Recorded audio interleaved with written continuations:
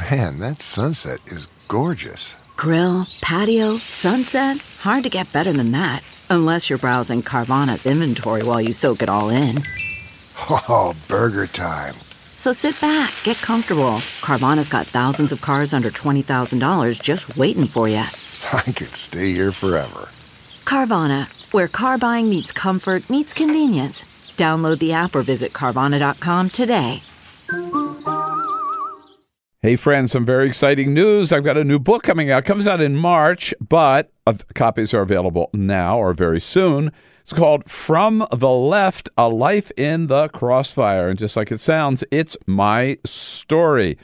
All about growing up in a small town in Delaware, how I ended up on national television from that little start, which took me through the seminary, studying for the priesthood, to California, working for Jerry Brown, doing TV in L.A., coming back to Washington for CNN, for Crossfire and the Spin Room on MSNBC with Pat Buchanan.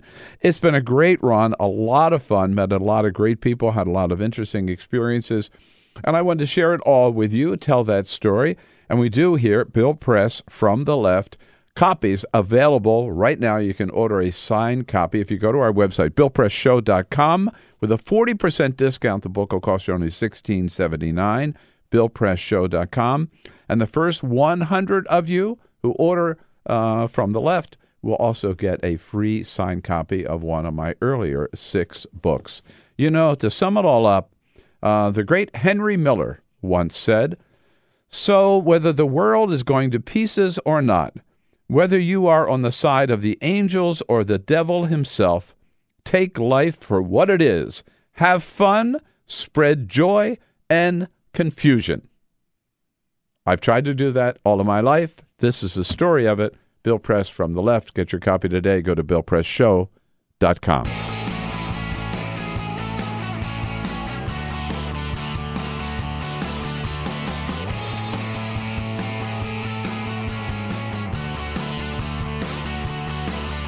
Giving you everything you need to fight the Trump administration.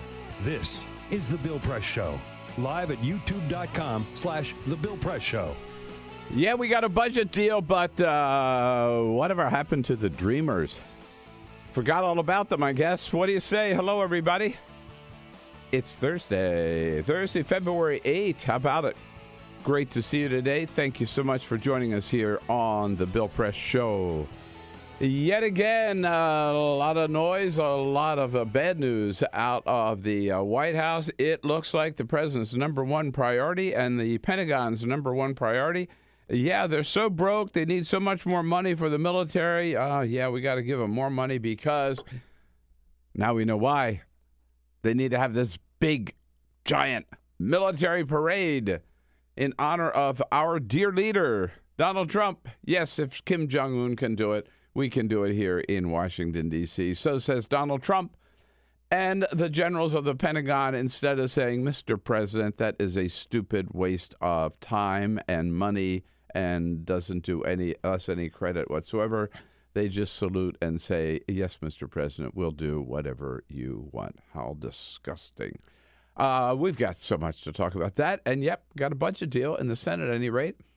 Mitch McConnell and Chuck Schumer have agreed on a 2-year plan to raise spending considerably, both for defense and non-defense spending, and does nothing at all about immigration, nothing at all about Dreamers. How soon Democrats have forgotten what this is all about. But in the House, they haven't, thanks to Nancy Pelosi. Oh, we'll just jump into all of that with your comments on Twitter. Send us your comments on all the news of the day, both the military parade, the budget deal, and beyond. On Twitter, at BP Show, at BP Show. All right, we jump right in, but first. This is the Full Court Press. Yes, all right. Just a couple of other stories making news. Okay, so do you use emojis on your phone ever? Yeah. All right.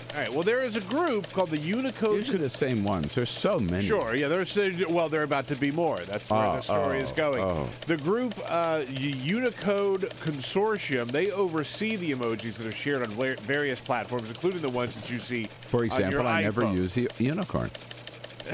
Okay. Yeah. You don't have to use the unicorn. unicorn. If there is one. I don't know. I think there is. But they are the ones that put together this whole big list, right? Especially the ones on the iPhone. Well, Senator Angus King lobbied them and pushed them and said, hey, there's not a lobster emoji. Oh. Right? He's from Maine. Yeah. And if you think about Maine's maybe biggest claim to fame, it's that they have should be. the best lobsters in the country. Well, he tweeted out yesterday, quote, great news for Maine. We're getting a lobster emoji. Thanks to Unicode, the group that puts them together, for recognizing the impact of this critical crustacean in Maine and across the country. He then signed it with 2 emojis, a cow and a crown. Angus King. Cow. Got it. Crown. Got it. Yeah. Interesting. Yeah. So he lobbied them, and it turns out we're going to get a lobster emoji after all. By the way, it's hard to believe that we're going to read this story in 2018, but in Bermuda, their governor, John Rankin, yesterday signed legislation into law that repealed marriage equality. Which they adopted a year ago. In Bermuda, they had made some strides to recognize and allow marriage equality, but their governor said no more. They are getting rid of it. So this strips same-sex couples of the right to marry, and of course, they're sort of hiding behind the fact that they have a domestic partnership benefit bill, but it's all kind of BS. This is just another way to disenfranchise. You don't get, first of all, I mean, the fact that they did it, now they're undoing it, I mean, God. But I didn't realize that Bermuda was such a nest of conservatism. But think about all the money they're going to lose. Exactly. You know that was a destination wedding it is for couples, and gay and straight. Look, now only straight. I saw this story because a friend of mine who's a gay man and married, he sent it around and he just said, not only are we never going to Bermuda again, but all of our allies should say, no, we're not going to Bermuda. Which, absolutely. Don't go.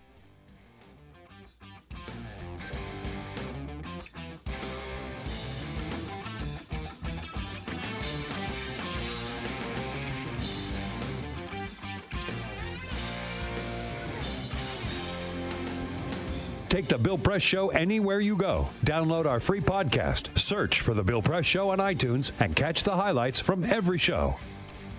Yep, the big news is the government is not going to shut down today. But, of course, we won't do anything about the Dreamers yet once again. Hello, everybody. Happy Thursday, February 8th. Great to see you today. It is the Bill Press Show, and you are part of it, and you are welcome to it. Thanks so much for joining us today as we head out from our studio in Capitol Hill and join you wherever you are in this great land of ours. Good to be with you online on YouTube, youtube.com/The Bill Press Show. Good to see you on Free Speech TV today. Thank you so much for joining us, and great to join you out in the greater Chicago area. That wind whipping off the lake this morning, man, I can feel it. It's certainly whipping around Washington, D.C., too. On the great WCPT in Chicago, hello, and throughout the state of Indiana on Indiana Talks. It is, again, the Bill Press Show. You are part of it, and we want to hear from you. Your comments on Twitter, send them in at BP Show. With all of our guests today, we've got a great lots to talk about, including the fact that yes, Senate leaders have agreed on a plan to keep the governments open for, are you ready for this? 2 whole years. Whoopie-doo. We won't have to go through a shutdown crisis every 3 weeks anymore, at least for a couple of years. That's got to be voted on, but it looks like that's in the cards. I'll tell you more about it. A lot of problems at the White House with one of the top staffers, the staff secretary of the White House, Rob Porter, announcing his resignation yesterday. He'll still be around for a couple of days, maybe longer, over charges of not sexual assault, physical assault, domestic violence, with photographs to prove it.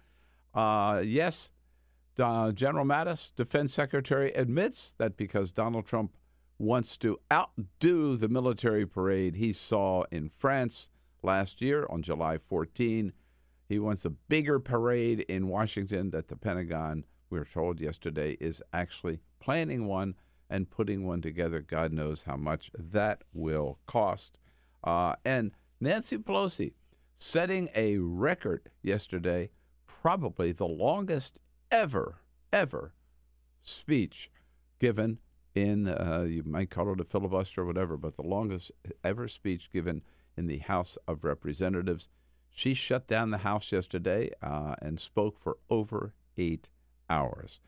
Boy, talk about a lot to talk about today. Off we go, and let's start. Let me tell you, let's start with this parade, please, and look forward to your comments about the parade. This is the stupidest idea ever. I mean, look, it's only been a year. It seems like, I know, an eternity. But you got to admit, Donald Trump has had a lot of dumb ideas in that short year, right? I mean, where do you start? Pulling out of the Paris Accords, hiring Michael Flynn, firing James Comey, giving out those fake news awards, stupid idea, shutting down the government about 3 weeks ago, right? Building his stupid wall. All stupid ideas, all dumb ideas. But now here comes along the dumbest idea of all, which is this massive military parade down Pennsylvania Avenue from the Capitol to the White House, where, of course, they will have to pass by the Trump International Hotel. Of course. Of course, yes. And where Donald Trump will be in the reviewing stand like he is for the inaugural parade. It will all be all about him. And, of course, the White House is painting this, of course, that we need this to honor our military. Yeah, we don't need this to honor our military. You know what these parades... And also, I mean, I got to say, don't blame the French. I mean, it is true. He went to France at the invitation of Emmanuel Macron last year.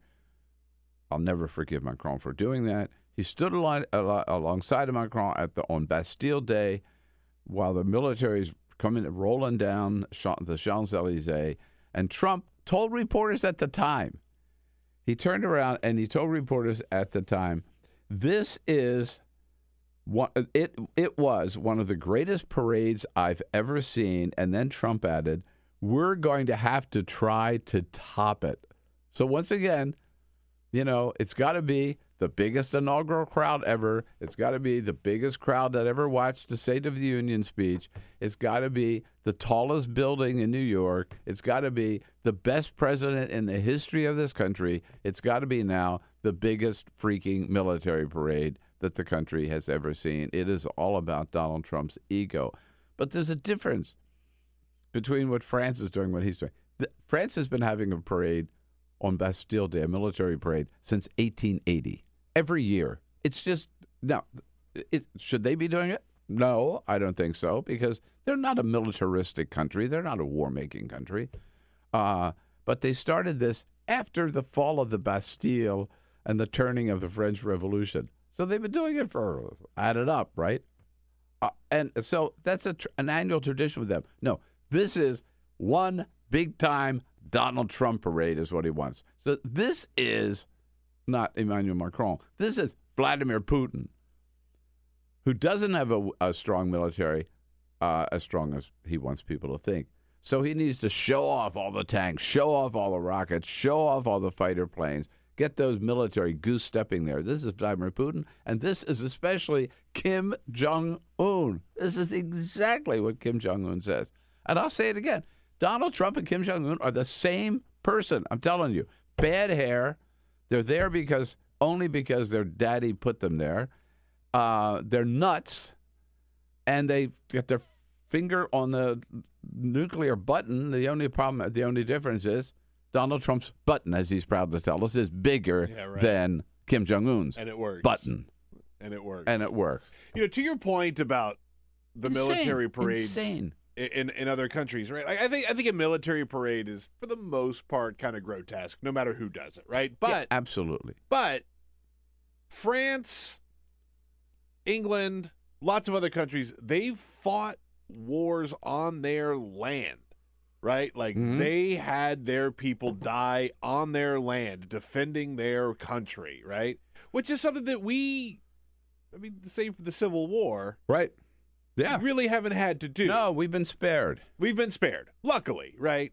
And so, like, there's a difference between commemorating those that gave their lives on their land to defend their land and all of that, which, again, it's still a show of military might, which is, at the end of the day, a little grotesque. But there's a difference between that and just puffing up your chest to show what we can do if we want to do it. You know, their France, 14 Juillet, the Bastille Day parade, is like our Independence Day parade. It's their July 4th, and that's how they say. And they, again, have been doing it since 1880. But this is entirely different. And by the way, we have had military parades in this country. At the end of World War I, we had a big one in New York to celebrate the doughboys that came home from helping liberate Western Europe, rightfully so. We had one at the end of World War II, rightfully so, to celebrate our GIs coming home. Didn't have one after Vietnam because we didn't exactly win that war. Yeah. But so what victory would this celebrate? Huh? If Donald Trump had us. What are we celebrating? Donald Trump's election? That's what he thinks. Yeah. Certainly not celebrating any of the wins in Afghanistan. Not celebrating Afghanistan, which is still going on 16 years later. Hardly celebrating Iraq, which is still going on. Hardly celebrating, you think ISIS is dead? No, it's not. Hardly celebrating Yemen. I mean, no. You know what this is celebrating? This is celebrating a guy who got 5 deferments for not serving in the military. That's what this is all about. There's so many things wrong with it. Cadet Bone Spurs, remember? Yeah, right. And what it does, it would send this message that we're willing to spend any amount of money just to satisfy Donald Trump's ego. By the way, but let's start with the money. Probably 8, 10. I mean, you got to ship these tanks here from somewhere. You got to get these planes here from somewhere. You got to get these big rockets here from somewhere. All of that. Roll them down Pennsylvania Avenue. Think about, it's mentioned in the Washington Post today, how this will tear up. These tanks rolling down Pennsylvania Avenue are going to tear up the blacktop. Who's going to fix that? This cash-strapped city of Washington, D.C. But the message it sends is that we are a militaristic nation. We want war. We celebrate war. That's who we are all about, and we are not all about that. Our strength is in a lot more than, and always has been, than our military, and that's how we're known around the world. We don't have to show off our military. Does anybody doubt that the United States has the biggest military? $700 billion a year we spend on the military. Do you think anybody in the world doubts who has the biggest army, the biggest navy, the biggest air force, more nuclear weapons than anybody else, more aircraft carriers or bombers or fighter planes or men and women in uniform? No, it's not something you have to show off about or you have to brag about. It's just sick, and the idea of a sick man.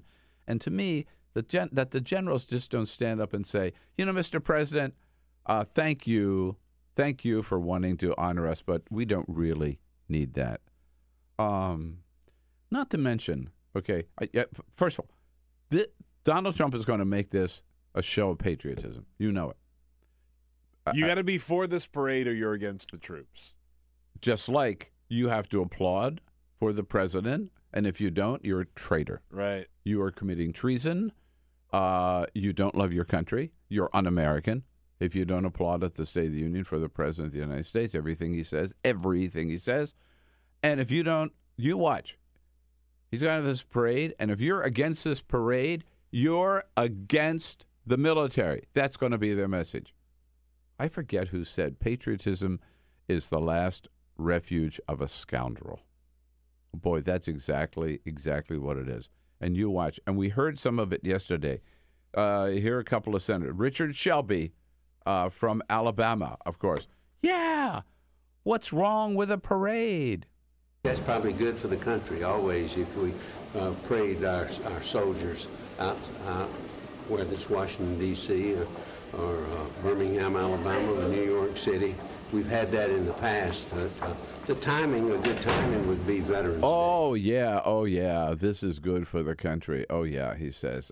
Ben Cardin, senator from Maryland, said it a little better, I believe. Certainly agree with him. We understand that the men and women who serve in our military, that they're incredibly important to defending our freedom. We celebrate that. We do that by our actions. I don't think we need to display it by a parade. Yeah. But General Mattis, Defense Secretary, again, big disappointment to me yesterday, said, the president says jump. We say, how high? We're all aware in this country of the president's affection and respect for the military. Oh, yeah. We've been putting together some options. We'll send them up to the White House for decision. Yeah. Remember his affection for the military when he told the widow of the one soldier that died? He knew what he signed up for. He knew what he signed up for. And they got into a fight with a family friend who also happens to be a congresswoman. How about attacking a Gold Star family? Yeah. We know the affection he has for the military. Right, yeah. And how about his affection for the military when he did everything he can to duck his military service when he was of that age? No, it is just sick and sick. And by the way, so Senator Shelby is saying, let's do this on Veterans Day. You know what? I can think of ways to help the veterans. I think it's pretty clear what the veterans need. How about giving them health care, right? How about giving them a roof over their heads? You look at the homeless population in this country, half of the homeless at least are veterans out on the streets, those who suffer from PTSD and whatever. I mean, you want to help the veterans? Spend that money on decent shelter for the homeless veterans, or decent benefits for the veterans, or decent health care for the veterans. Don't waste it on a freaking parade down Pennsylvania Avenue so Donald Trump can get his rocks off watching the big rockets. That's what it's all about. So it's my penis is bigger than yours. I'm telling you. That's what it's all about. So he wants a bigger rocket, to display a bigger rocket than Kim Jong-un. Pardon the pun. Yeah. So I was, the last military parade that we did was in '91, and the cost for that, they're saying, was $12 million, which we talked about this yesterday. Right. Seems a little low. That is definitely a little. Seems a little low. You know it. So if you adjusted just that number, right, $12 million, which we agree is low, today's terms it would be about $22 million, right? Which I think honestly you could probably multiply that by at least 5. Right, just because I just don't see how you do it for any cheaper than that. But imagine if they put that money to what you said, like services for our veterans. Imagine if they said, you know what we're going to do? We're going to put $20 million to try and actually make something happen for our veterans, like that they can use and hold in their hands and say this was useful to me. Mm-hmm. Yeah, imagine. I can think of another way. I used Uber yesterday to go downtown, right? My Uber driver was a Marine, an active duty Marine. And I said, what are you doing driving Uber? He said, I can't pay my bills by what I get in the military. Wow. Right. So he's moonlighting as an Uber driver. So pay them a decent salary. I mean, lots of ways. Don't spend the money on a parade that they don't need, at any rate. Meanwhile, we got a budget deal. It looks like we got the makings of a budget deal. It was Chuck Schumer who made the announcement yesterday. He and Mitch McConnell have been working on this. And Chuck says, here it is. I'm pleased to announce that we have reached a 2-year budget deal to lift the spending caps for defense and urgent domestic priorities far above current spending levels. By the way, just one other note on that. The military is, at one time, they're saying, we're broke, man. We can't keep up. We need more money. We need more money to keep America strong. And so they're saying, and at the same day, they're saying, we're going to blow $20 million on a parade. Yeah. I mean, there's a little contradiction here in their message. So what we know about this deal so far is, and again, so it's a two-level deal. The first thing they're going to do is they're going to keep the government going until March 23rd, basically at current levels. Then the 2-year deal kicks in, assuming that they pass it. So this all has to be approved by the House and the Senate, this plan, but this is what's proposed. It would keep the government going for 2 years, as I understand it. It would raise the caps for significantly, about $300 billion, $80 billion a year for the military, $60 billion a year for non-defense spending, domestic spending, So a little discrepancy there, but at least both are raised, unlike what the House tried to do last week, which is say, yeah, we're going to raise the military, gigantic, but we're just going to forget about all other programs. This budget deal does not do that. It would include disaster relief for areas of this country that still need help, like Florida and Texas, but also for Puerto Rico, which I guess is part of this country. What am I saying? It's not a state, but should be. And it would include funding for community health centers. Notice, nothing on immigration, nothing on the Dreamers. In fact, they kind of have forgotten about the Dreamers in the Senate. I guess they figure that let's get this done, and then we'll get down to the Dreamers, which really does raise the question, are the Democrats giving up what is their, and I believe they are, their very best chance when they will have the most leverage to force the Congress to deal with the Dreamers and just get that done and set it aside. Certainly one Democrat who believes that very, very strongly made her stand in the House yesterday. Democratic leader Nancy Pelosi went to the House about 10 o'clock yesterday morning, and she left about 6 o'clock plus last evening. The longest speech, certainly in, I think the longest, the one that might the last record might have been 1909. It was 1909. But there are some people who are saying it's even longer than that one because that one was interrupted. They at a time when they could interrupt it. And some of these Senate filibusters, you can yield the floor to somebody, but you still have the floor. In the House rules, you cannot yield to anybody. You have to stand. You can't sit. And by the way, she did it in high heels yesterday. In high heels, yeah. And you can't pee. You can't. There are no bathroom breaks. So she was standing on the floor for over 8 hours, and a lot of it was reading stories that Dreamers and the stories of the suffering and the humiliation and everything and the hardship that they've endured because of this program and the risks that they face. And she read these very, very moving stories. It was a little after 6 o'clock last night when she finally yielded the floor with the applause of her fellow Democrats in the House. Let us thank and acknowledge the Dreamers for their courage, their optimism, their inspiration to make America more American. Thank you, my colleagues.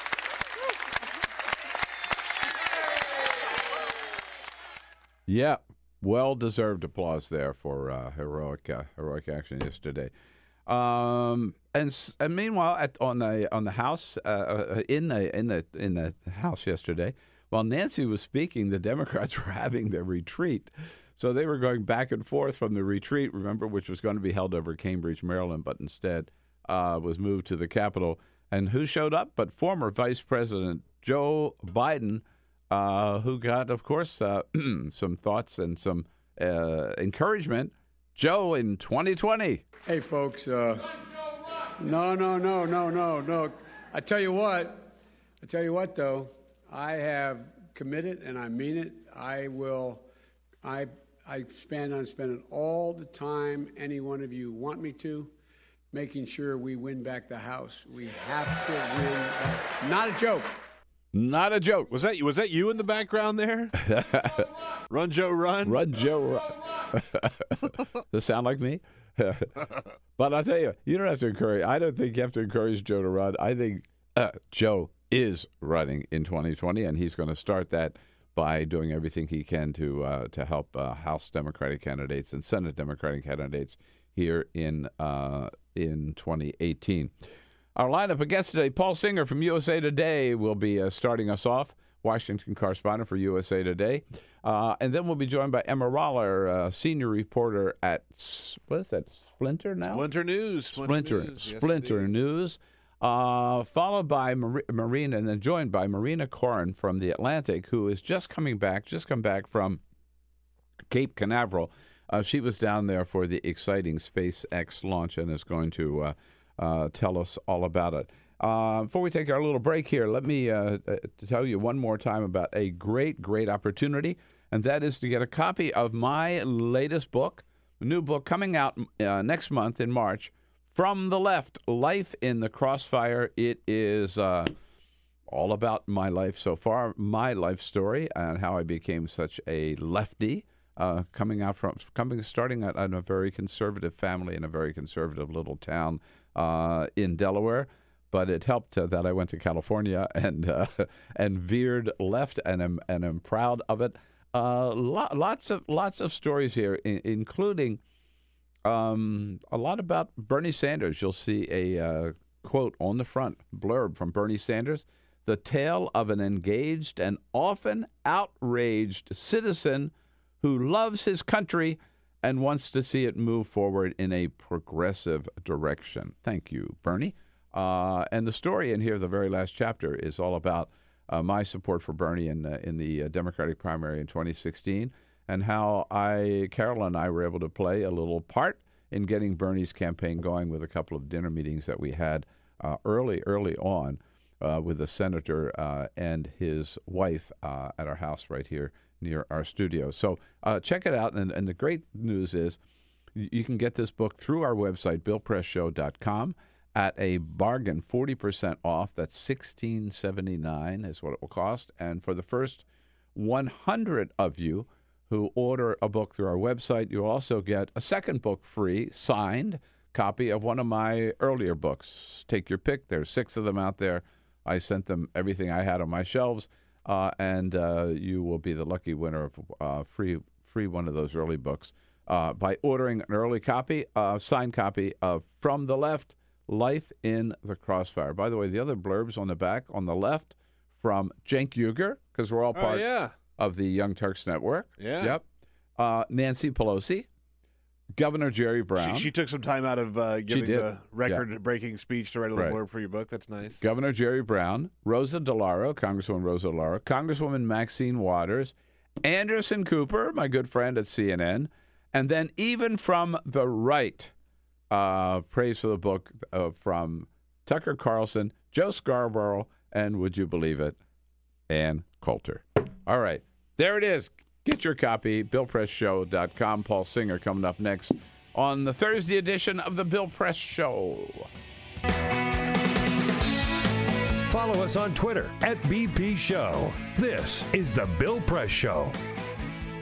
Hey, how about it? Thursday, February 8th, it is the Bill Press Show, and here we are in Washington, D.C., in our studio on Capitol Hill. Brought to you today by the United Steelworkers and their international president, the one and only Leo Gerard. The United Steelworkers, North America's, believe it or not, the largest industrial union, still representing now over 1.2 million active and retired members.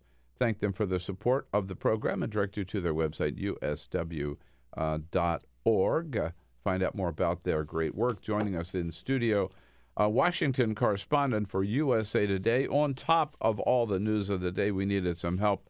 Nobody better than Paul Singer. Hello, Paul. Hello, Bill. I wish I was on top of the news. Sometimes I feel like I'm under the news. We're all buried by the news, I think. Yeah, I want to get that microphone closer to you. We have been at it for a little while here, stirring up some Twitter comments from all across the country. Peter? Yes, indeed. Lots of comments on Twitter and in our chat room. Remember, we have our chat room at youtube.com/TheBillPressShow. Kingston says, only donors to their campaigns get what they want from the sellouts on both sides, talking about the budget deal.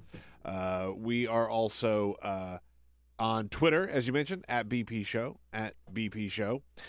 Rich says a military parade would cost millions if Donald Trump wants one. He and his buddy millionaires can take the money they've made off of the Trump tax scam, and they can pay for it, right? The big Trump tax. I had a lot of comments from that from friends yesterday saying, yeah, I if we have this parade, I don't want my tax dollars to go for it. Yeah.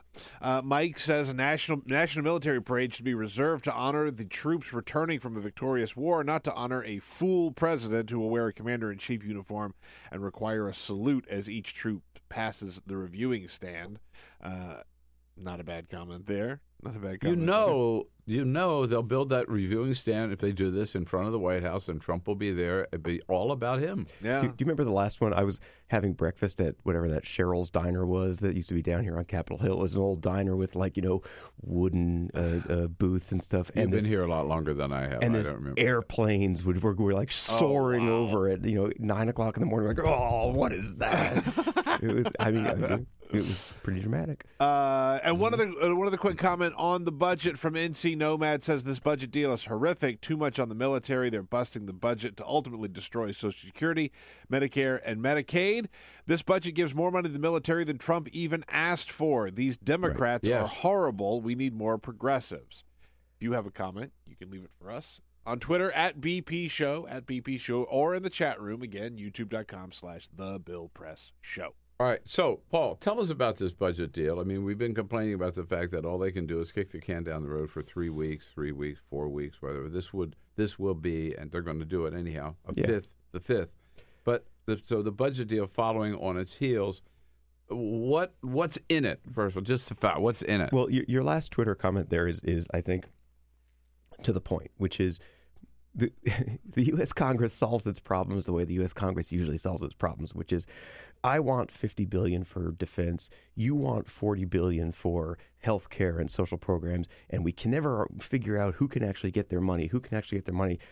I want my 50. You want your 40. So we compromise. You get 80. I get 120. That is how the U.S. Congress does its work. It's like, oh, okay, everybody's happy. What they did was basically just sat down and compromised. That is, everybody got everything they wanted. And they just threw it all into a pile and said, move on. Mm. Now, back up. Everybody, they didn't get, certainly the Dreamers didn't get what they wanted. No, I'm talking money. Yeah, talking money. Yeah, right. This is just money. Community health care, disaster relief, defense spending, and non-defense spending. Oh, yeah. Yeah, and all that stuff goes in there. And in fairness, this is all a result of a disaster of leadership 7 or 8 years ago when they sat down to do a major deficit reduction package and couldn't. And they built in this stupid sequester triggers, which is like, this is a disastrous budget cut that nobody would want to have take effect, and therefore we'll fix it in ahead of time. And then they didn't. So it went into effect. And so for the past 7 years, they've been struggling with these budget cuts that were sort of dumb. Yeah, that was back in the day when they said, we'll put a dark cloud over this operation so bad. Yeah. So bad that it's unthinkable that the Congress would fail to act by having this sort of Damocles fall on them. Well, guess what? They were that dumb, and they let it fall. And so we've had these sequester cuts. Right. And it's basically like, if you need to lay off 10% of your staff, what the sequester did essentially was go around and say, just everyone count to 10. Number 10's, you're all gone, without any kind of decision about where to actually make those cuts strategically. So this is an attempt to sort of undo that mess. So you have to give them some credit for finally sitting down and saying, okay, let's set these numbers where they probably should have been in the first place. Mm-hmm.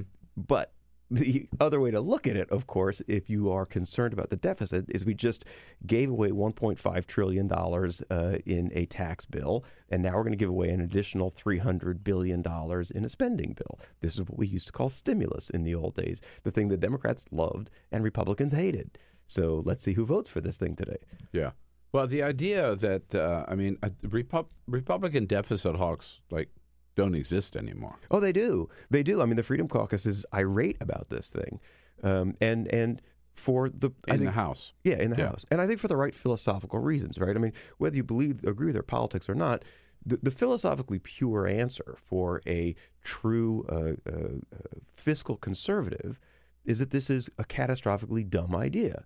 Now, if you are not a fiscal conservative and you believe that it is important to spend on these programs in the government, important to spend on the military, then you would support this idea, which is why some of the Democrats are having such a hard time figuring out what to do. And by the way, I should have mentioned that Donald Trump yesterday said, good deal, we need this deal, we'll pass this deal, and I'll sign it. Right. So. Oh, not only that, Donald Trump said, if you don't sign this deal, you hate the military. I mean, his tweet was one of those, this was the best thing ever. Go do it. Republicans and Democrats, get on board. It was not at all sort of soft pedaling his support. Now, so I hate to raise a sticky wicket here, but what happened? What happened to the Dreamers? I mean, who? It was just exactly. A couple of weeks ago, where the Democrats were saying we're not going to approve any budget deal at all unless the Dreamers are part of it, or unless we have a clean Dreamers bill. There was no talk about in the Senate yesterday. No talk at all. In the House, it was all Dreamers because Nancy Pelosi dominated the House for the entire day. But it was all talk. But it was talk, right, exactly. And, I mean, so and Mitch McConnell had promised a vote on an immigration bill when?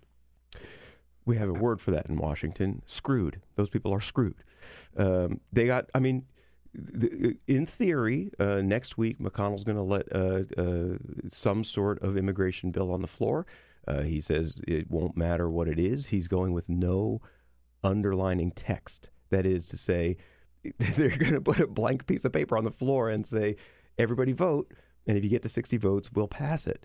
Whatever it is. Yeah. And so he told everybody to draft up their amendments and get ready to go and put your thing together. And it could be actual legislating, which would be kind of fun to watch. Well, as bad as that is, Paul Ryan hasn't even agreed to have a debate on immigration. No, and we had a story by my colleague.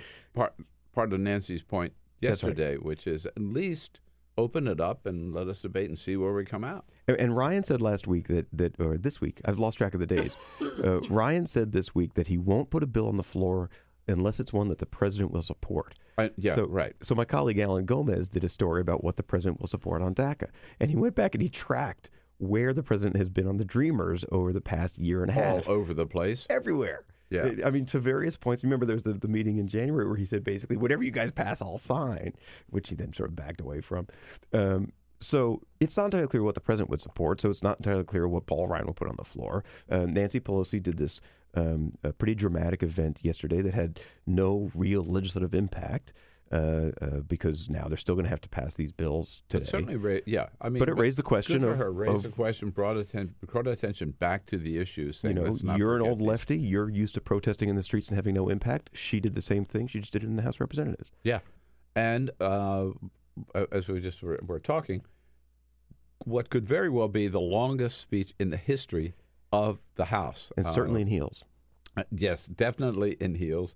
And unlike in the Senate, nobody can interrupt. She cannot yield the floor to anybody else. She has to continue talking. She has to stand, cannot sit, and cannot take a bathroom break. And I just have to say, for a minute, that she's 77 years old. My mother takes 3 tries at that age to get out of the sofa. And Nancy Pelosi stood there and delivered a speech and was lucid the entire time. And you have to at least admire the fact that she really... This is where her heart is. This was not, this was not just yapping. She meant this, and I respect that. Yeah. But I also know that she didn't get any legislative achievement out of it. But also on the issue of no good deed goes unpunished. Every time I hear that the Dreamers are blaming the Democrats for the fact that that they don't have any legislation this year, what more could look at what Nancy did yesterday? What more could the Democrats do? I don't know, short of setting the Capitol on fire. And I mean, you want a bill, you need to be in the majority. They're not in the majority. There's nothing they can do. Yeah.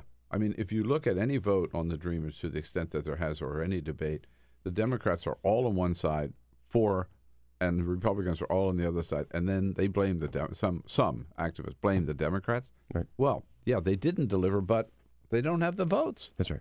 I mean, it's as clear as that. So do you think, of course, as always, as you pointed out, some of the members of the Freedom Caucus, it's by no means certain that this is going to happen, right? It's not certain it's going to happen, but I suspect it's going to happen. Most likely?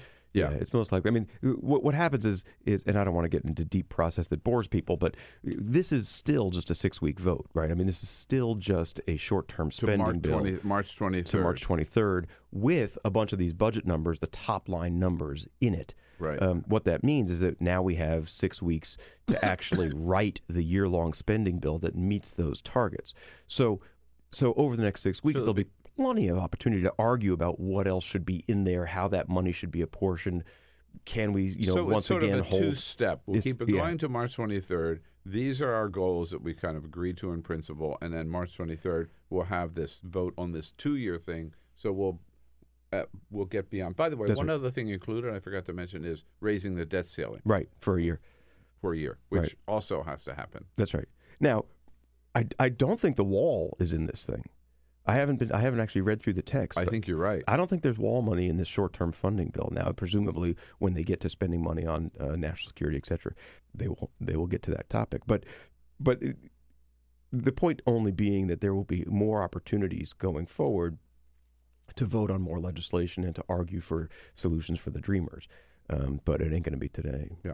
USA Today, usatoday.com. It is Paul Singer here, Washington correspondent, in studio with us. Paul, we had a little change of program today. Our guest at the top of the next hour was going to be Rob Porter, the staff secretary from the White House. But yeah, Peter, didn't he cancel Rob Porter? I'm sorry to say we no longer have him. He couldn't make it. Would have been a punchy episode. Oh yeah. Sorry. I mean, this doesn't look good at the White House. I mean, for those who don't know the story yet, Rob Porter, staff secretary. It doesn't sound like much, but a very important job in the White House. He was the last guy that handed the papers to Donald Trump, to the extent that Donald Trump ever read them. I mean, he was one of those names that I didn't recognize when I saw the alert, and then when I started seeing the footage, I was like, oh, it's that guy. Yeah, that guy. You see him. He's here he's all the time. alongside of Trump all the time. He's on Marine One all the time. He's on Air Force One all the time. Travels with the president. He's the guy, right? Yeah. And he was the guy who hands Trump everything that he's got to sign or read or whatever, and then takes it from him. So he saw everything. And he is stepping down because two of his ex-wives came forward as part of getting his national security clearance, told the FBI about domestic abuse. I mean, one of them with a photo of a black eye. And this is and the White House knew about this. Right. This is the part where the problem with this news story for the White House is it's not the crime, it's the cover-up, right? It's the get your facts straight before you start talking. And in this particular case, it looks like General Kelly, the chief of staff, came out a couple of days ago and said, I know Rob Porter. He's a great guy. This does not great integrity. Doesn't represent the guy I know. That was Tuesday night. Wednesday morning, he said the same thing. Yeah. And then he comes full out with confidence. And then he comes out and returns the and says, well, he's quitting. But, I still kind of, this is the guy I knew. Yeah. I mean, so the facts start to get ahead of your statement, and you have to start cleaning it up. And as soon as you have to start doing that kind of cleanup, now we've got this problem. Well, what did you actually know about that? Hey, did you not know that the FBI was looking into the possibility that he had hit his wives? I mean, it's just sort of this whole, it's just dumb. These are the kind of self-inflicted wounds for an administration that are stupid. You could be on message. You can have a great win that they were about to have in the U.S. Senate. They can talk about keeping the government open. They can talk about getting billions of dollars from the military, and they have handed their opponents this opportunity to yell for the next 4 days that they knowingly took on a wife abuser and protected him for months. They knew months. They knew for a long time, and he was there in the White House with this important position. I got to say, the more we see and hear from John Kelly, I think the less good he looks. I mean, talk about clay feet. This is really hard to explain. And by the way, Sarah Huckabee Sanders yesterday too, who is one of those who had defended him, saying that the president's had full confidence. Yeah. Rob has been effective in his role as staff secretary, and the president and chief of staff have had full confidence and trust in his abilities and his performance. Mm-hmm. And he's not marching out the door either. They said he's staying there for a smooth transition. Yeah, again, this is where you get yourself wrapped around the axles. And there is also, somebody said, what's the Midas touch? Someone said there's an opposite Midas touch with the Trump administration is that people walk into the administration with these stellar reputations, John Kelly being one of those people, with a tremendous reputation, broadly respected across Washington, a hero, a true American hero. Yeah. And now they all walk out tarnished in some way. That what did you do wrong? Who are you hiding? Who are you protecting? It's just amazing how this administration is grinding. With Kelly, I think there are a lot of them self-inflicted wounds. I mean, he inserts himself into these stories, which I don't remember any other chief of staff doing. By the way, I don't remember Leon Panetta going up on the Hill talking with reporters loosely, and so Kelly's calls the Dreamers lazy. People who didn't sign up for the Dreamers program, lazy. Well, he was the one who called out Frederica Wilson too, wasn't he? Called out Frederica Wilson, lied about what she had talked about in the speech in Florida. Right. So he's getting himself in a lot of trouble. The other thing about Porter, he now is dating Hope Hicks, who's the communications director at the White House.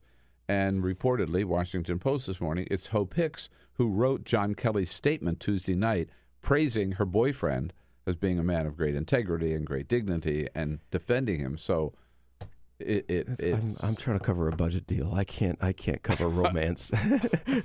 I'm not on the romance novel beat at this point. But you know what? Again, it's sort of classic Trump White House that every time they have maybe a little glimmer of something that was going in a good direction, something like Trump will say something, Trump will do something, or something like this will happen that undercuts their entire. And I have used as an excuse for them for a long time that they are amateurs, and they're proudly amateurs. The problem is Paul at Ryan some point you have to become professional. At some point, you can't spend 4 years being amateurs. You have to actually begin to grapple with these things, set up processes, and be professionals. What was that, Peter? Remember the Ryan? He said a lot of things. Something like you got to admit he's new to the job. Right. New to the job. Yeah, that's it. Yeah, new to the job. And it's true. I mean, in fairness to the whole group, the Trump administration walking in the door was as sort of backward and out of the woods as the Clinton administration was when they first arrived. Remember when the Arkansas hillbillies showed up in Washington and had no idea what they were doing, couldn't find the front door. Right. New to the job, I'll give him that. Last year. Right. Maybe, but not this year. Sooner or later, you are no longer new. Right. And sooner or later, we realize there's not going to be any pivot because he's incapable of pivoting. Is Donald Trump ever going to sit down with Robert Mueller? I have no idea. If I was his lawyers, I'd be terrified of such a thing. I mean, I've read Donald Trump depositions, and he tends to wander around, and his sort of flexible relationship with the truth becomes a problem in those contexts. But on the other hand, we're back in this legal question of... He has a problem with precision, I think. Is that how Joe Biden put it yesterday? Something like that. That would be a bit of an understatement. That would be the case. But the other question, of course, is whether there actually is legal liability for the president in any of these cases anyway, because no one's really gotten to the point of figuring out whether you can actually charge a sitting president with a crime, like a standalone crime, like obstruction of justice or perjury in this case. Eric Holder yesterday said that the special counsel could, but that again, there's opinion on different sides. I'm not a legal expert, but before that, there is the legal question about whether the president could refuse a subpoena from the special counsel. I thought that had been, again, I'm not a lawyer either, but I know that issue was raised with Bill Clinton, and I know the Supreme Court for Bill Clinton said, you've got to appear. You have to testify. And he did. But that was in a civil suit, right? Yeah. I mean, there's a whole series of questions, and if it becomes a legal argument in front of the courts with Donald Trump trying to say, and Trump's lawyers trying to say, I don't have to talk to you, go away. I don't have time. I don't think that's good for Trump and his image, because Trump has said in several occasions, I can't wait to talk to the special counsel. I 100% want to be on the record. Let's do it. And I think most people accept the fact that Richard Nixon's statement, if the president does it, it's not illegal, is total BS. I mean, we are not that kind of a country. We spent generations mocking Richard Nixon for that quote. And also, to your point, I think that Trump is really good at getting out of a lot of things. But if he's now put himself on the record as saying he wants to talk to Robert Mueller, and now he's saying he doesn't want to, and the reasoning is... Or his lawyers. And the reasoning is because he's too much of a dumbass to just keep his mouth shut and not say something that's going to incriminate himself, then, I don't think that's really a great selling point. It is also, by the way, the same argument that he's making in the still open sexual harassment case in New York State, where I'm too busy, I don't have time, you know. But keep in mind, I also want to say, you know, the worst moments in the Reagan presidency was the video of Ronald Reagan sitting in a deposition saying, I don't recall. I don't recall. You know, and the worst moments of the Clinton presidency are Clinton, you know, saying that depends on the definition of the word is. You know, these things don't go well for presidents, period, full stop. And especially for a president like Donald Trump, who doesn't know the difference between the truth and a lie. It would be a unique challenge for him. Yeah. All right. Why doesn't the military stand up to Donald Trump and say, you know, Mr. President, we thank you for all the love and adoration you want to show us, but this military parade is a goofy idea. Yeah. I mean, in the Pentagon, they've got to realize this is not the. Well, for starters, he's the commander-in-chief, so let's, you know, give him a certain amount of credit that he is the commander-in-chief of the armed forces. Second of all... Yeah, that's pretty shocking, but he is. He is the commander-in-chief of your armed forces. Yeah. He can send people to war. Yeah. Second of all... A monkey could do a better job. I will... That's your opinion. I will say that...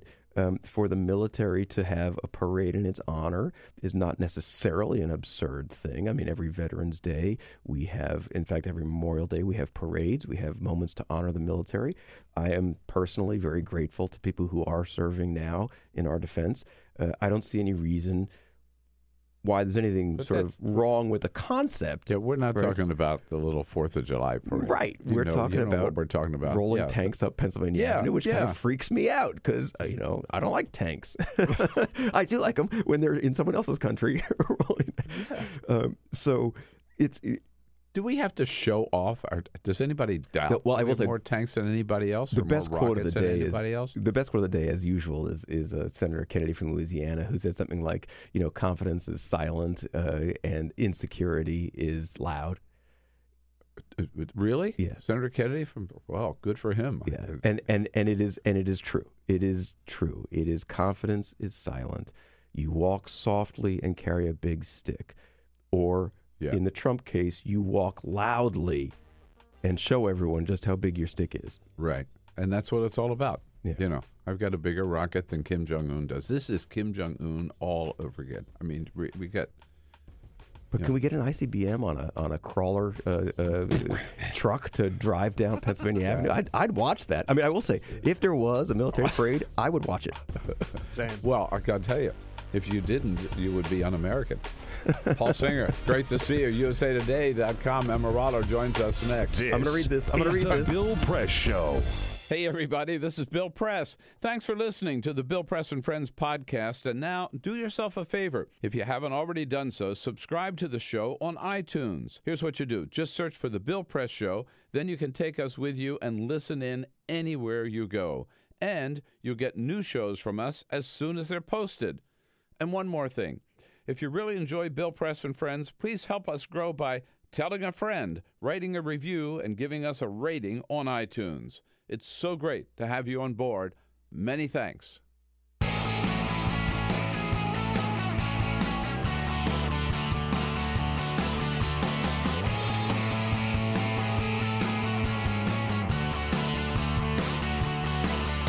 Giving you everything you need to fight the Trump administration.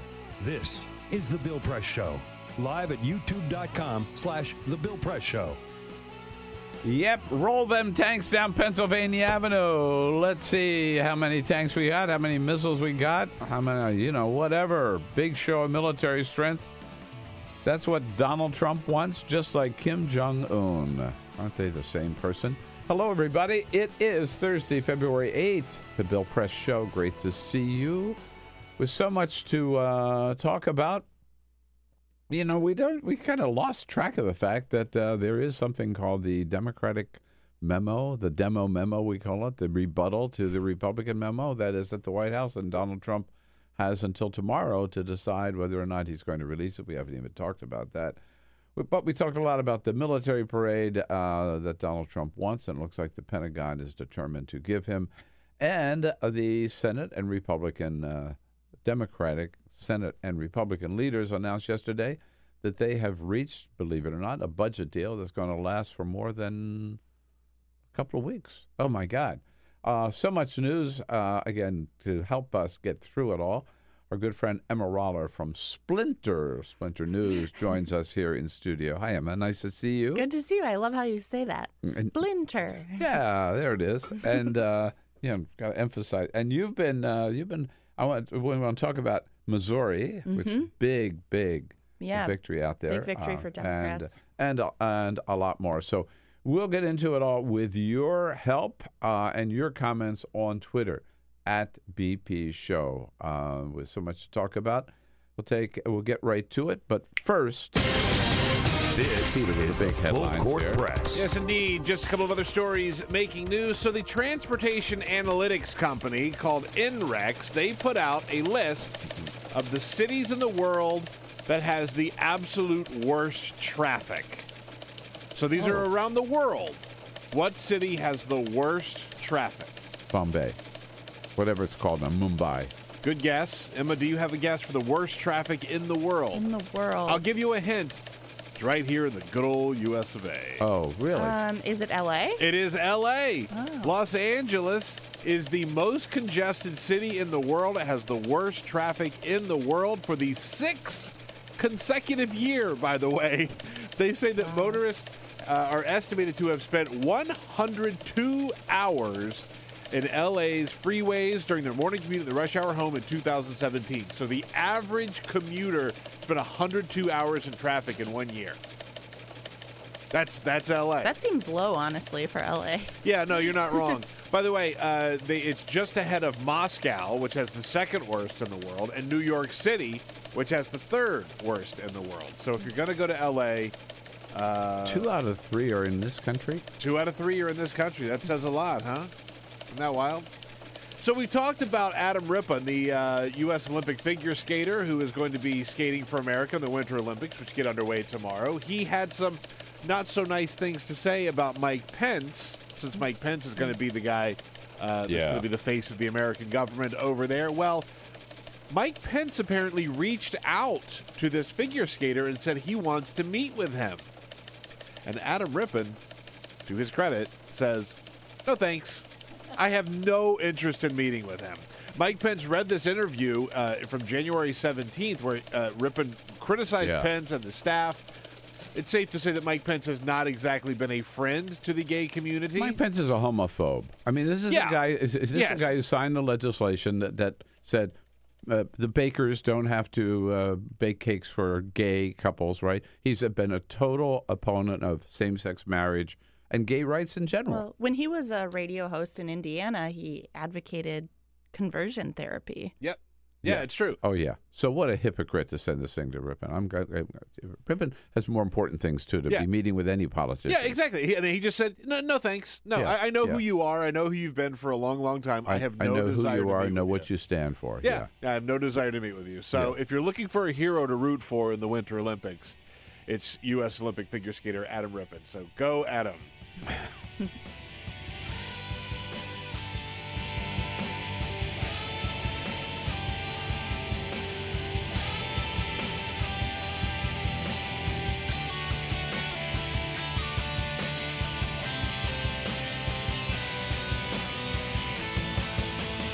This is the Bill Press Show.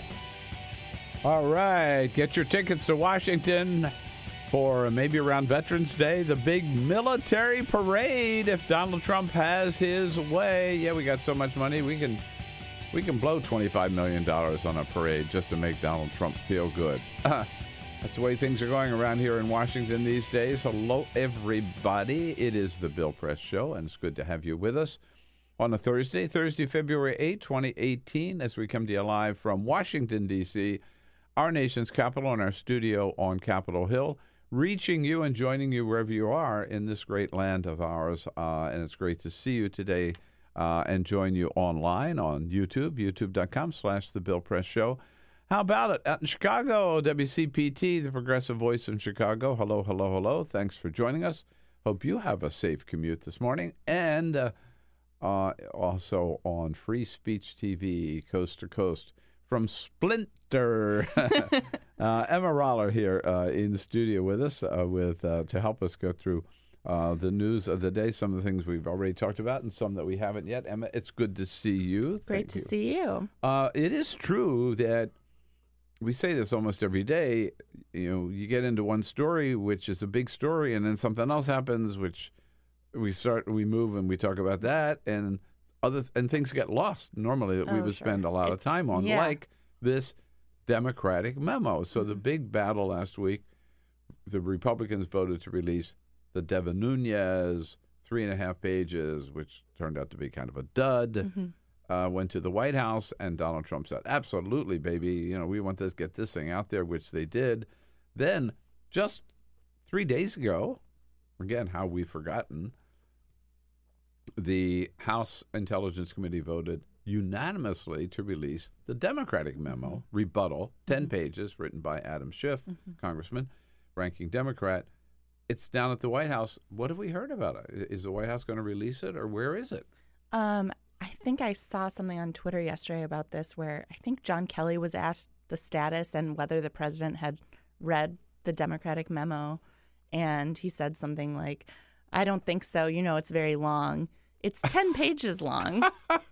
So take that as you will. For Donald Trump, 10 pages? It's like, it's like a Dostoevsky novel for him. No, we've been told, right, that, like for the briefing, anything that comes to Donald Trump, it said keep it to one page, like triple spaced, and maybe not 70-point font. Yes.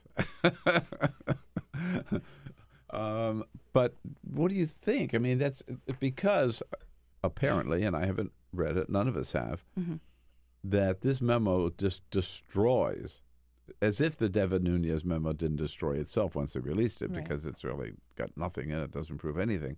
But that this Democratic memo, and Congressman Ted Lieu was here yesterday from the House Judiciary Committee, he has read it, and he said it's just devastating. And he was telling us, without revealing state secrets, the main points of this memo. So it will, to the extent that Donald Trump's argument that this totally vindicates me hasn't already been undercut, this memo will destroy it. Right. So what's Donald Trump going to do? Well, so I'm very skeptical, obviously, of the Nunes memo because it's pretty transparently a political ploy by Nunes and his allies in Congress to discredit the FBI, which can't sort of be understated. Look, like the FBI has its own troubled history as an organization, but the idea of a Republican congressman, releasing this House Intelligence Committee memo to undercut an ongoing FBI investigation seems a little unprecedented. And now with the Democratic response, I feel like no matter what the contents are in it, it's all just going to get lost in the morass. And anyone whose job isn't to follow news for a living, follow political news for a living, I feel like this stuff I can barely keep up with. I don't know how someone who has a normal job can keep up with the Russia probe story because there are so many ins and outs and there's so much deliberate obfuscation on the part of people like Nunes trying to make it as complicated to follow as possible. Yeah, well, it's not just one Republican congressman who's declared war on the FBI. It's the president. It's the Republican president of the United States. And you're right. The FBI, usually we're critical of it because they may exceed their law enforcement authority. But the defenders of but still, you'd have to admit, the FBI's come a long way since the days of J. Edgar Hoover.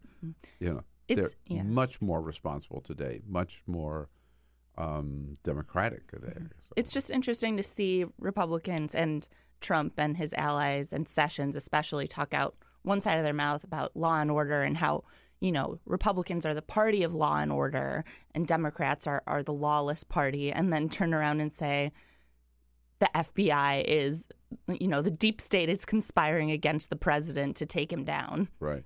Well, because the House Intelligence Committee did release it unanimously, I think the betting among Washington pundits is that the White House will reluctantly release it. It would be hard for them to make a case why they should not.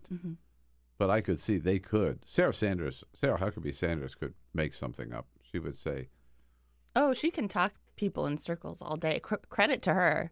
Right. You know, she'll tie it to the military. Mm-hmm. I mean, the fact that Right. a lot of pundits in D.C.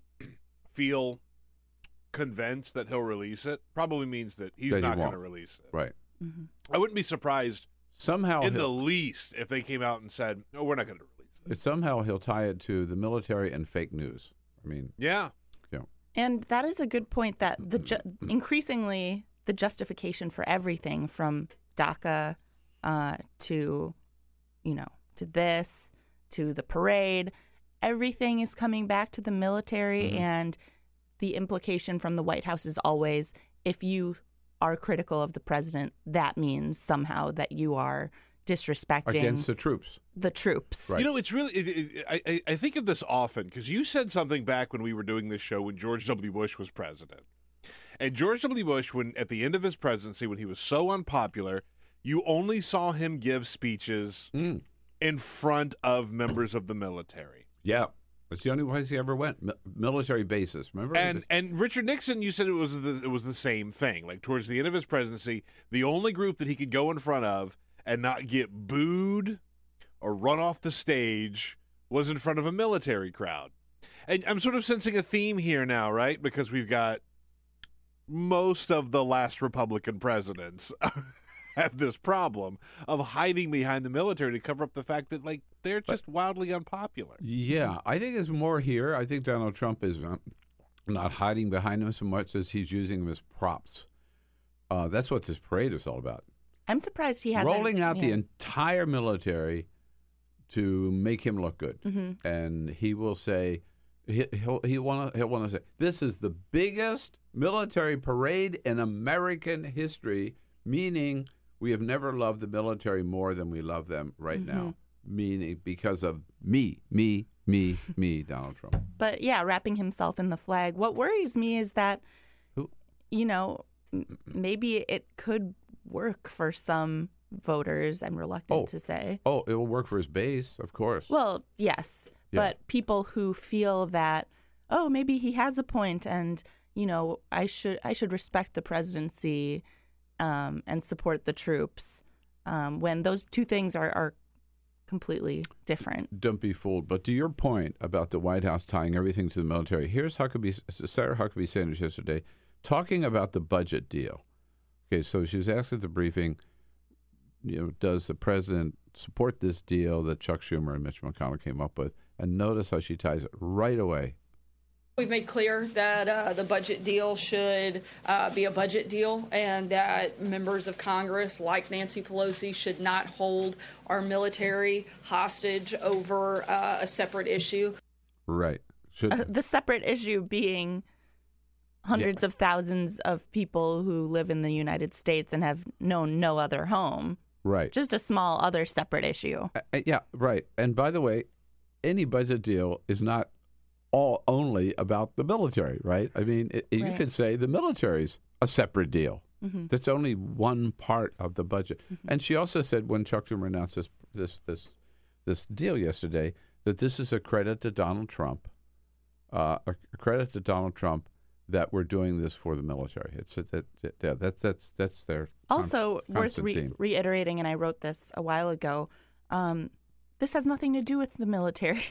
A government shutdown would do nothing to impact military readiness. The Pentagon is not all of a sudden going to become destitute because Congress can't reach a deal on undocumented immigrants living in this country. No, they're not going to become destitute. They got so much money, they can afford to spend $25 million on a parade. Yeah.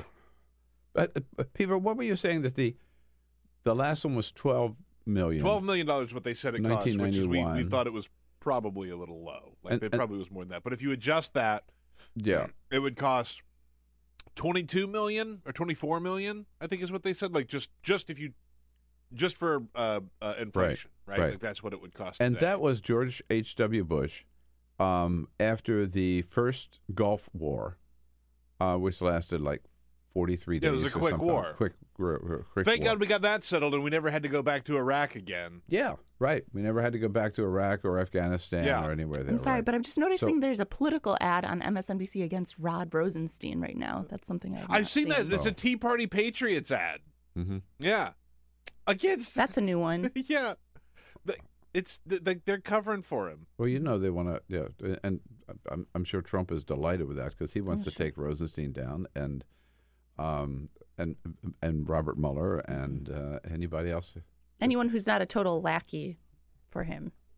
By the way, just to bring it back really quickly to the military parade, again with like the national anthem, the NFL players that were taking a knee, how quickly we turn that into a "you are against the troops" if you take a knee, which has nothing to do with the troops or the military or anything like that. But look at how quickly Trump and Pence and Republicans jumped out to say, "Oh, these guys are taking a knee," or "these sons of bitches who are taking a knee," as Donald Trump put it, are anti-military. Anti-military. Like it had nothing to do with it whatsoever. Said by the guy with 5 deferments.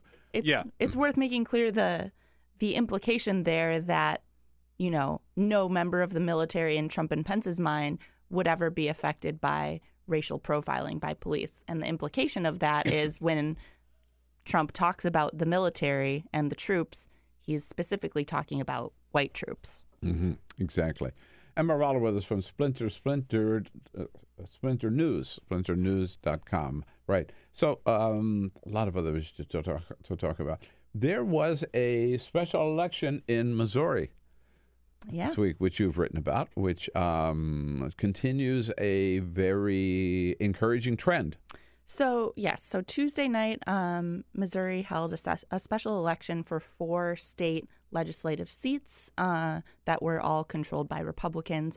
Republicans maintained control of 3 of the seats, but the 4th one was... Even though Democrats did better in each of those races than they have in the past. They increased the vote share in each of those districts by double digits, I think. Whoa. And then in the 4th district, a 27-year-old man named Mike Rivas, I believe, who works for Anheuser-Busch in Missouri, ran as a Democrat and won a district that had voted for Trump in the 2016 election by a 28-point margin, I think. So Democrats flipped it and flipped it big time. And, people are taking this as a sign of encouragement, especially because there is such a dire need for Democrats to flip state legislative seats. They've seen 900 to 1,000 seats that were Democratic held go to Republicans over the course of the past 8 years. And under Barack Obama. Under Obama. When the Democratic Party was asleep at the switch. Mm-hmm. Yeah. So this is the 35th seat that Democrats have flipped from Republican control in the past since January 2017, since Trump became president, which is an encouraging sign. That said, there's still a long way to go. Right. But the fact that since he became president, 35 seats is it's not nothing. It's part of a blue wave. No, it's a you think? And it also shows because it's Oklahoma, it's Iowa, it's Missouri. Look, Doug Jones in Alabama, it's Washington State. It's happening all over, and it also shows, as you pointed out in your article, that, and we've talked about here, Democrats are running candidates in every single district, even where people said they didn't have a prayer. Okay? So they're recruiting candidates at city council level, state legislative level, Congress, Senate, and it's paying off. It's paying off. Yeah. Look in Virginia, how many seats they picked up. Again, the last time around, there were a lot of those districts didn't have a race because no Democrat stood up to run. Yeah, and you're not going to win if you don't have. Right.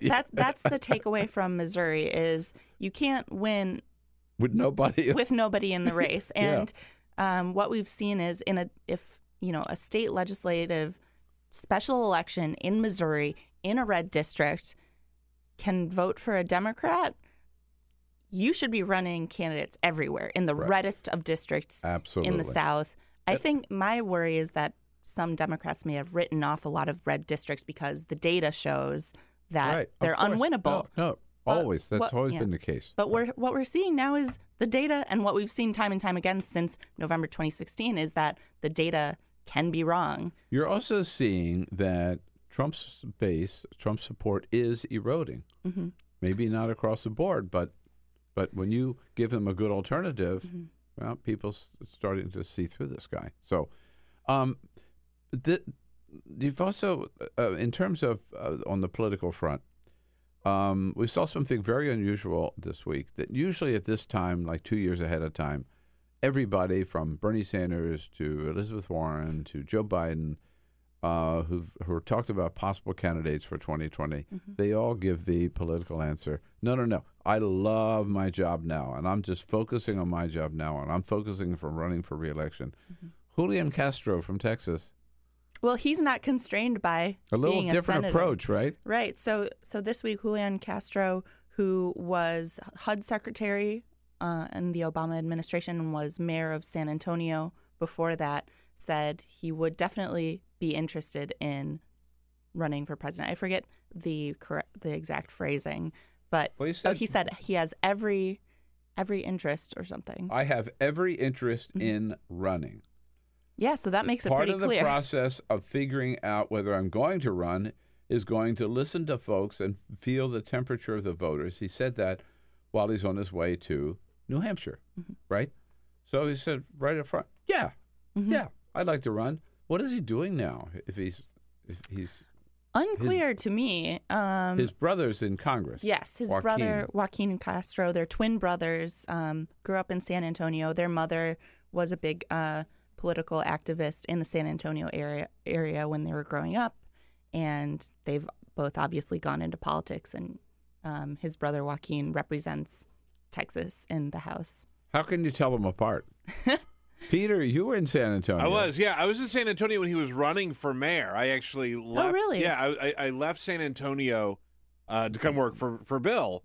And the best Julian Castro story of all time is that when he was running for mayor, they had a big river parade down on the Riverwalk in San Antonio, and instead of floats on the street, they do barges, right? So it's just these little boats float down the river. And Julian Castro was there, waving to the crowd and saying hello and vote for me and all this type of stuff, running for mayor of San Antonio. And the thing is, it turns out later, he had actually enlisted his twin brother, to go and campaign for him as him on the barge. And one of the news stations there actually picked up on it and said, apparently they are identical twins, but there are ways to tell them apart. And one of the news stations picked it up and was like, hey, I'm not sure that this was you. And he had to come forward and say, like, yeah, you know what? I actually had my brother go out and campaign as me. Oh, my gosh. It's the greatest. And, like, he got a lot of grief for it, but you know what? I love the idea. I think it's pretty awesome. Cool. Because, listen, I was a candidate once. The first thing any candidate would love is to be able to bilocate. Have a clone. Yes. Yeah. How many politicians have you heard say, like, I wish I could be in more than one place at one time? I could cover twice as many events. Yeah. I don't know. Raise twice as much money. That feels a little shady to me. Votes. But that honestly seems like a plot out of like a Mary-Kate and Ashley movie from the 90s. But, think about this, though. Like, we're obviously a long way away from it, but if Julian Castro is president, his brother would have to have Secret Service protection, too, right? Because he couldn't just walk down the street. Everybody would think it was the president of the United States. That's true. Yeah, it's a twofer. Oh, totally. Maybe his brother could run for vice president. It could be the Castro squared. Castro squared. But what I get at it in this piece is it's interesting that Castro obviously is throwing his name out into the running theoretically so early on. But it also speaks to, it's kind of the perfect complement to the Missouri story, where it seems a lot of Democrats are still really unilaterally focused on the White House as sort of the be-all, end-all for enacting their agenda, right? Delivering transformative change, which obviously having control of the White House and Congress is very important to that. But also, you do have to be paying attention to the governorships, which have, gone to Republican control over the past 10 years, state legislative seats, every level. And I feel like a little of that gets lost. You know, the other thing about this, too, right, if you look at all the 2020 contenders, right, there are a lot of women running, Elizabeth Warren, Kirsten Gillibrand. Kamala Harris. They're African-Americans, Kamala Harris, Cory Booker. Finally, there are some white guys that are going to be represented in Congress, right, Joe Biden and like Bernie Sanders, and these guys are talking about running. But, like, Hispanics? Julian Castro, I can't think of anybody else who's actually considering and being serious. Eric Garcetti. Eric Garcetti, yeah, that's a good point. So, like...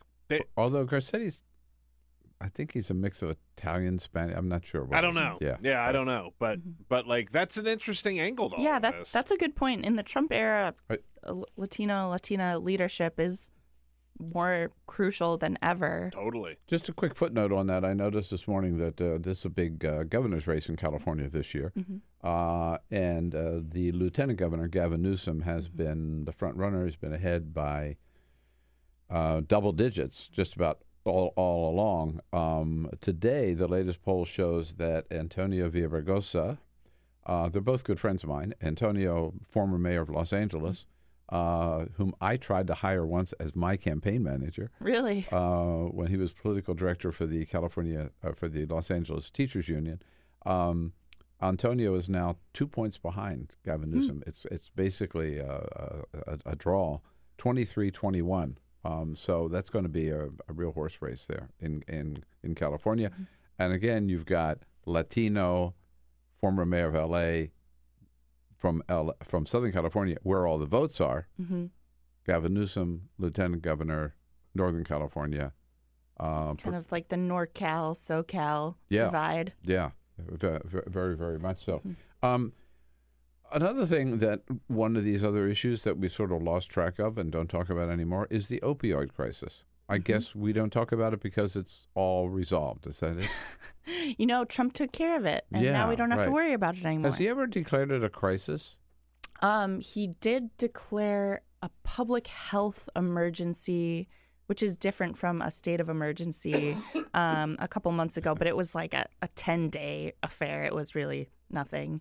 And what we saw... Wasn't Chris Christie in charge of this at one time? I think at one point, but he's not. No.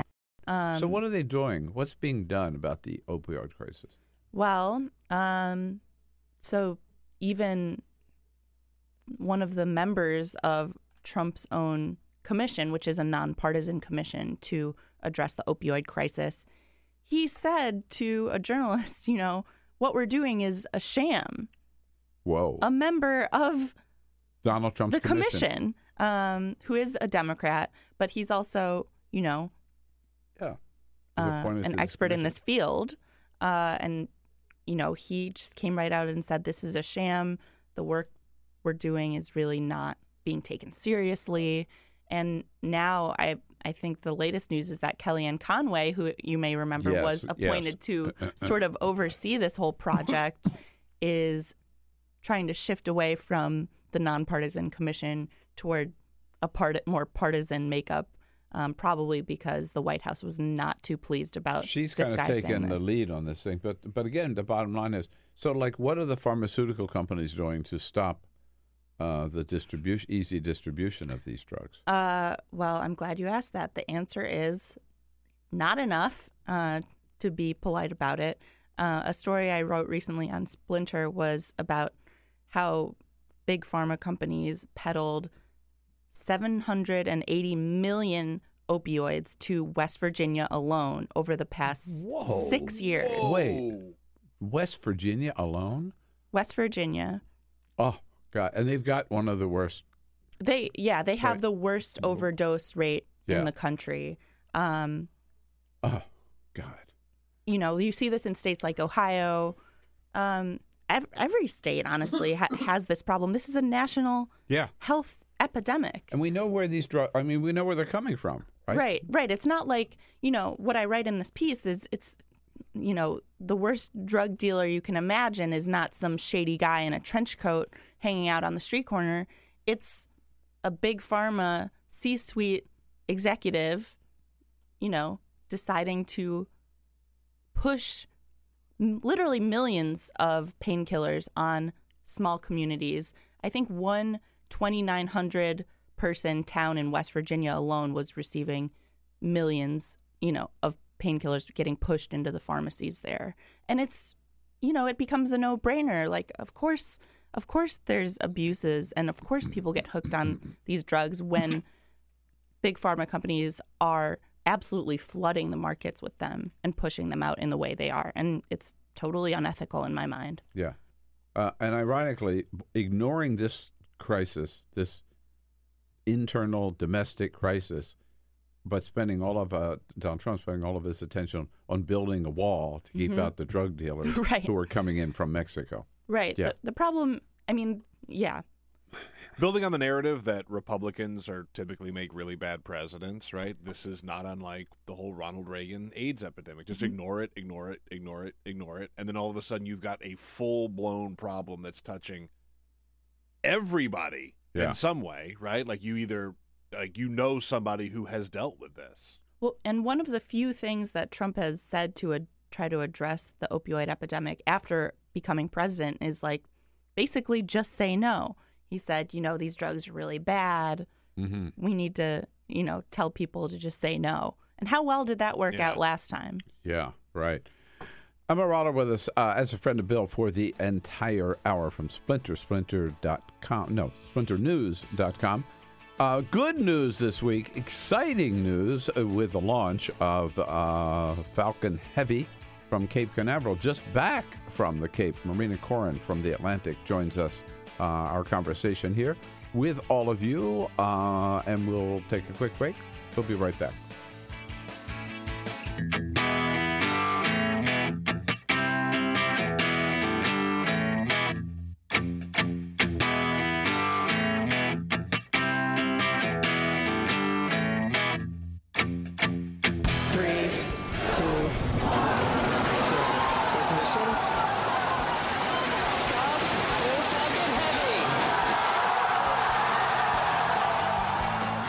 This is the Bill Press Show. Yeah, that's what it sounded like at SpaceX headquarters just outside of Los Angeles when Falcon Heavy lifted off the pad down at Cape Canaveral. A huge success from SpaceX and Elon Musk. Hello, everybody. It is Thursday, February 8th. Good to see you. The Bill Press Show continues here from our studio in Washington, D.C., reaching you all across the great land, this great land of ours, coast to coast, with Emma Roller from Splinter News here in the studio with us as a friend of Bill the entire hour, joined by Marina Koren from the Atlantic, who is just back from Cape Canaveral. We're all jealous. Hello, Marina. Nice to see you. Good to see you. And Emma, welcome back. Yeah. Thank you. Before we jump into it, I want to remind you about a great opportunity we've got, which is all about the release of my new book called From the Left, Life in the Crossfire. My story so far, I've had a lot of fun, a lot of experiences, met a lot of great people, and tell you all about it in this book, which comes out next month. But the important news is you can get sign up for an advance copy, signed copy, right now if you go to BillPressShow.com. Got a great price for you, 40% off, so it's only $16.79 for a signed copy of From the Left. And for the first 100 of you who sign up, you can also get a free copy of one of my earlier books. I just emptied my shelf, had about 100 of them, sent them off to the mailing house, and they will send you a copy of From the Left signed, and one of the earlier books signed as well. You'll see one big part of the book is all about Bernie Sanders and my support of Bernie Sanders in the 2016 campaign, why I did it, how important I thought it was, whether Bernie would have won, were he the nominee. Bernie has a blurb right on the front cover of the book as well, calling this the tale of an engaged and often outraged citizen who loves his country. I'm proud of that description. So get a copy of the book, go to BillPressShow.com and sign up right now. Emma and Marina, so what was it like down there? Pretty exciting, huh? It was exciting, and it was also 80 degrees and sunny, so it was a little hard to come back to DC Welcome back this morning. Oh, yeah, thanks a lot. Welcome back to DC. Yeah. I arrived at the airport in a tank top and was like, what do I do now? But it was very exciting. This is the launch of the Falcon Heavy is a long time coming. Elon Musk, the founder and CEO of SpaceX, first unveiled the designs for this really impressive rocket in 2011. And he did it in like a tiny conference room at the National Press Club in DC with like a few reporters and a couple of empty seats. So that like to now see it happen is just pretty wild. Because nobody at the time took him seriously, I guess, right? No, and back in 2011, the Falcon 9, SpaceX's smaller rocket, wasn't flying as frequently. It wasn't still like, very reliable. But at this point, last year it launched 18 times, whether that was commercial communications satellites, national security payloads, even cargo to the International Space Station. And so SpaceX is now accounting for most of the launches that are being conducted from American soil. That's amazing. So people basically, it's sort of like Uber. They call him when they want to ride into outer space. Is that it? A little bit. It's a bit more expensive. Yeah. But they pay. Yeah. Right? He contracts out to the government or to whomever. Yeah, right? NASA is one of SpaceX's biggest and most important customers. And the Falcon Heavy, should it become operational after this first successful flight, Musk says that each flight will cost about $90 million, which it sounds like a lot. I see Emma's eyes like getting wide, but it's actually pretty cheap when it comes to space flight. When it comes to lifting that much weight into orbit, that's not a bad price. Yeah, $90 million to put a car to orbit the Earth in defiance of God's will seems like a bargain. Yeah, right. Seems like a bargain. But here's my question, and I'm ignorant on this topic, but who is the intended clientele for SpaceX? Right. So for the Falcon 9 rockets, which are a little smaller, it's private companies that want to put communication satellites into orbit, like navigation satellites. When it comes to government customers, it's offices like the National Reconnaissance Office, like putting really top secret payloads into space. And then NASA has also hired SpaceX to develop a transportation system to take humans to the International Space Station someday. It's still working on that. For the Falcon Heavy, it's kind of... So there's so many rockets involved. But short of SpaceX getting us to the space station, how are they getting there now? Right. So the U.S. right now pays Russia to send its astronauts to space, and they launch from Kazakhstan. Yeah. Okay. Right. Yeah. So lots of rockets involved. Elon Musk is already thinking about his next big one, and that's the one he wants to use to carry humans to the moon. And Falcon Heavy is not going to be carrying any humans. So there's not much left for it besides payloads that are just too heavy for the Falcon 9 to handle. Mm-hmm. Didn't they have a massive blow-up explosion a couple of years ago? They had two. This was a Falcon 9 rocket in 2015, and 2016. And one actually occurred when they were just fueling up the rocket. So it damaged the launch pad pretty badly. But... it's not a good track record. Like if you're comparing it to, for example, the airline industry, but also it's such a short period of time from those huge accidents to where they did. You said they had 9 successful launches last year. 18. 18, yeah. Right? I mean that's. Well, that gets into the question of very good regulating, because this is kind of like a Wild West, right? Private space exploration. Are there any existing regulations that Elon Musk? I'm sure he had a lot to deal with when doing this project. Right. Yeah. There are lots of applications for all kinds of permits to be able to fly certain things, but NASA is pretty much bankrolling SpaceX in at least the crew transportation program. NASA did not pay for the Falcon Heavy, but NASA, as a space agency that can't launch humans into orbit right now, knows that it has to depend on SpaceX. All right. The thing that I found the most stunning about this whole launch was watching those 2 side booster rockets return. side by side almost, right on that launching pad where they, I mean, it was incredible, the precision of that. And the third one fell in the ocean because there was some little misfire, but I mean, it wasn't totally lost, right? No, but it was supposed to land on a barge in the ocean. Yes. Oh, I see. It missed the mark and it hit the water at 300 miles per hour. Yeah, right. So there, and the plan was never to recover that booster. And what is incredible about those two side boosters landing side by side is that that's the first time that SpaceX has done this kind of complicated separation maneuver. So far, they've just had to launch one rocket and recover one booster. Right. And even that's complicated because it has to do a flip in the sky and change course and come back. And this time they did it with two in near perfect unison. And I recommend anyone who's listening to watch that video. It's almost identical at the very same time. I mean, they both came down and landed right there, right on target. It's incredible, right? The technology. I don't know that NASA could do anything like that. Now, where's the Tesla?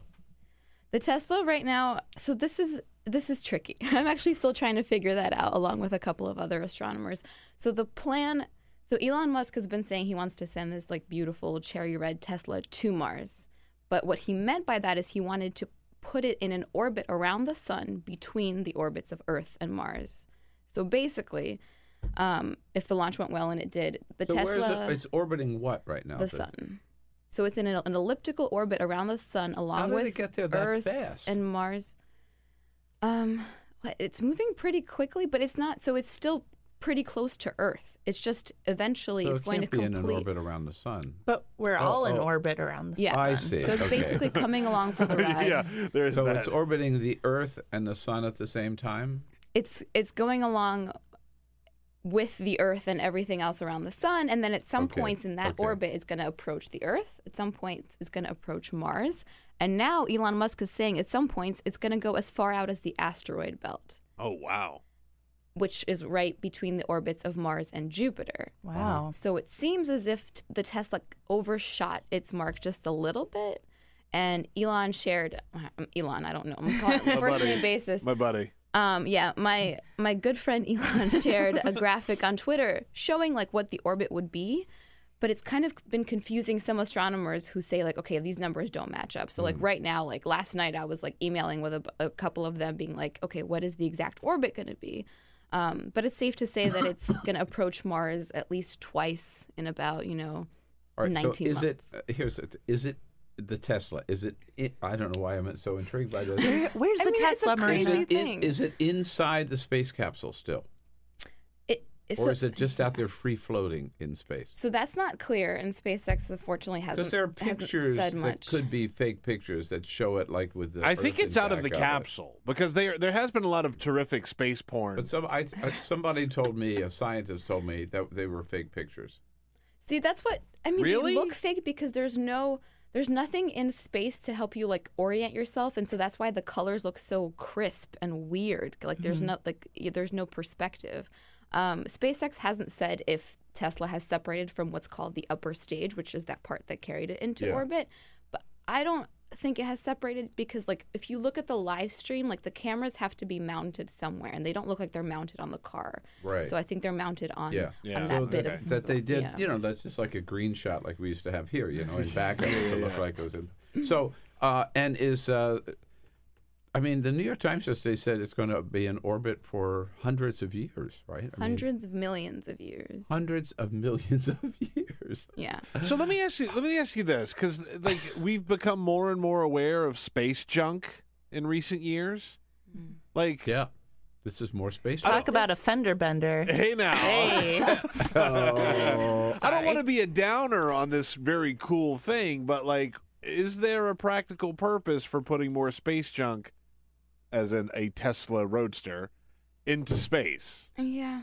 I mean, there was never a practical purpose for putting the Tesla into space, right? And it is by definition space junk, but it's like, let's say it does make it into the asteroid belt, like that is so huge it's never really going to like if it collides with something even like as big as like my fist, it's only going to happen every couple million years. Like it's going to get bombarded by a bunch of like tiny cosmic dust.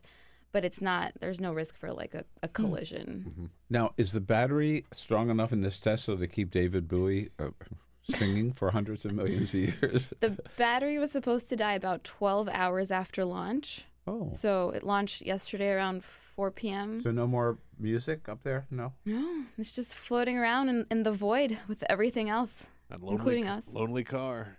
Yeah. No Looking really out of place with a bunch of space rocks. Like, Yeah. This is like one of the shiniest things out there. I know.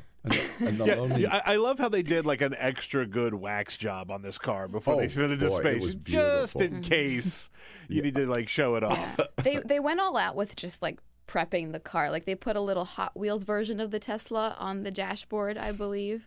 There's a little sign inside the car that says "Made on Earth by Humans." It also says "Don't panic." Oh yeah, right. Yeah, and the mannequin there with his hand on the steering wheel. I love it. Yeah. Yeah. Obviously, this is all really cool and has like really captured the public's imagination, but I can't help but be kind of like a Grinch about it because it's so much money. And there's so many problems here on Earth that we need to solve. That's what they said about Christopher Columbus. When he launched his Tesla into space, they were like, Chris, what are you doing? So much money trying to find a new land or something. What's wrong with the land we got now, right? Just stay here. But well, I mean, to that point, right? Like, I hear what you're saying in the sense that, like, NASA spent a lot of money on space exploration, but, like, we have so much technology that we use on a day-to-day basis that came directly from that, right? Like from the space program. From the space program, Absolutely. right? Like seatbelts. Yeah. Seatbelts we didn't have until they figured it out for the space program. And now every car has Tang. Tang. That's right. That's Astronaut, right. Yeah. And so, like, is there anything that's coming out of this other than just we're just checking it out? Right. Well, I think Emma makes a really good point, and I hear this a lot whenever I talk on social media or share my stories about SpaceX. People will say, like, we have bigger problems to worry about. And we certainly do. And I spend a lot of time worrying about those problems, too. And it's one thing I like to remind people about the work of SpaceX and NASA is that, like, if you want to look at it on a local level, like, it's SpaceX is responsible for the livelihoods of a lot of people. And so is NASA. Like, NASA has a ton of facilities around the country. And, like, those are all, people who have jobs trying to build stuff, like in some ways. Yeah. But to me, it's just that's who we are as a people. You've got to always be exploring the new frontier, the next frontier, and growing and moving, and to me, that is space. Right. So that's why I've always supported the space program. But so Elon Musk, I heard him the other day. I mean, he said his ultimate, and you alluded to this, the ultimate goal here is to have humans living on the moon and on Mars. I mean, how close are we to putting people back on moon or putting the first people on Mars? I would say not close. Oh. Not close. Damn. So unpack your bag, Bill. Yeah. I was wondering about you have next a go year's bag family ready trip. to go for Mars? This year was the Galapagos. Next year could be.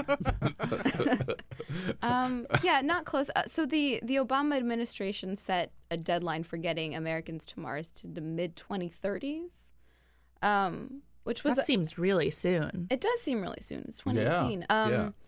And so for the time that Obama was in office, NASA was on this really public trajectory toward like getting people to Mars. And that was like the big tagline.